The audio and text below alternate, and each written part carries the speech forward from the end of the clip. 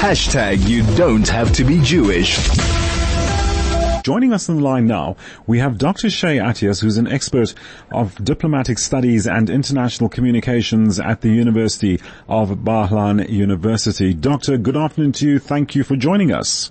Thank you for having me, and good afternoon from Israel. Oh, good afternoon to you from South Africa, Doctor. So, if we can just set the basis of our conversation for this afternoon, if I can just go through this, we seem to be seeing a form of disagreement, some differences between Israel and the United States. The question we're looking at is, will the United States and Israel still perhaps share the same views when it comes to the war? My question to you, Doctor, do you believe the United States doesn't see the war going Israel's way?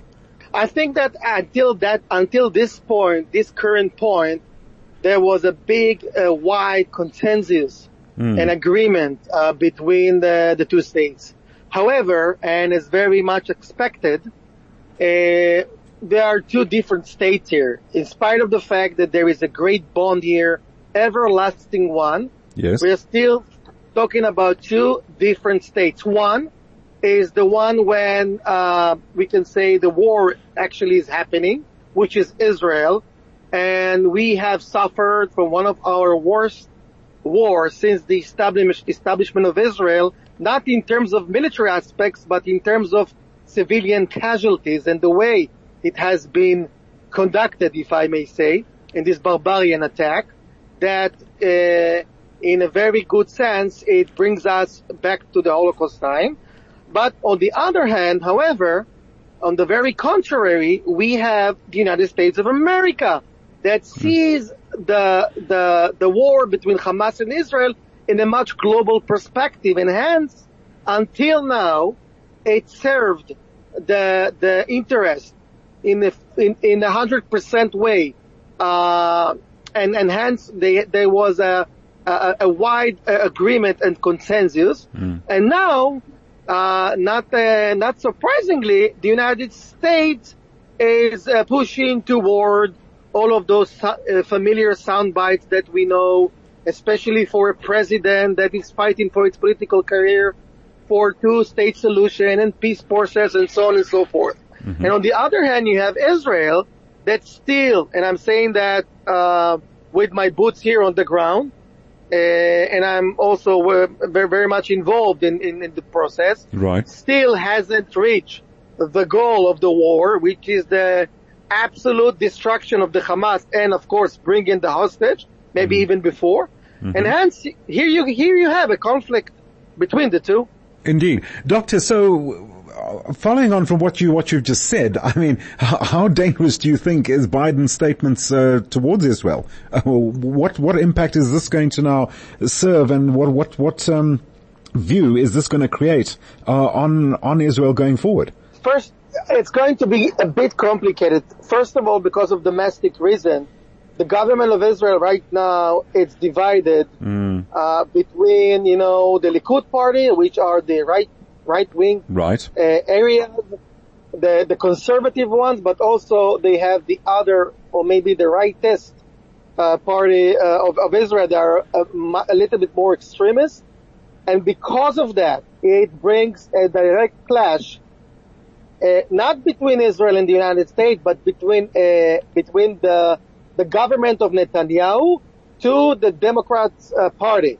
This is the biggest problem right now. And because the president is moving toward his campaign, he needs to find or create a better reality that will fit his political career. Now, I think that Netanyahu, with his diplomatic and advocacy efforts, and one thing he has is this, I guess. Other skills are being doubtful right now. But in terms of being, able to convince the American administration to give him, let's say, not 2 weeks, but 4 weeks, like, let's say, a week and a half after January, that is reachable, and I think he will have it. But the big problem is that I'm not so sure that it's not only not going to be enough for killing the Hamas, but we might have something from the north coming, and that will be a totally different ballgame. So I'm sorry to our listeners. I am not very optimistic at the moment. I think we are going into a challenging time in terms of Israel's national security and this bonding between Israel and the United States of America.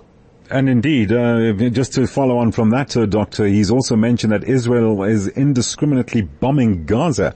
I mean, how dangerous is that statement, considering that the IDF has said many a time that they're carefully protecting civilians whilst they're dealing with Hamas? Yeah, so that was very expected. On the one hand, we have hostage undergrounded in the tunnels, and we are using military and physical power to pressure those terrorists with the hostage, in a purpose of pushing them out and then hopefully to take safely our hostage. The problem is that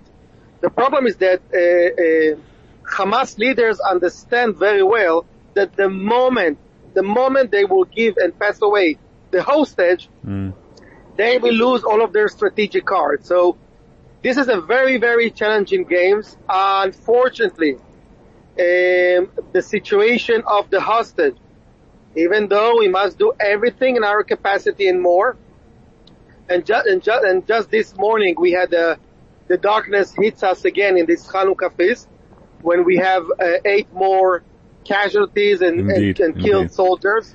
Right. And it's a very, very hard day in Israel. And I think that those casualties are happening not because Hamas is such a strong army, but because of the hostage challenging. And because of that, I think that it's very complicated. Sure. I think that Israel will continue to put maximum pressure, but I'm not 100% that all the 137 hostage are in vital situation and condition. Doctor.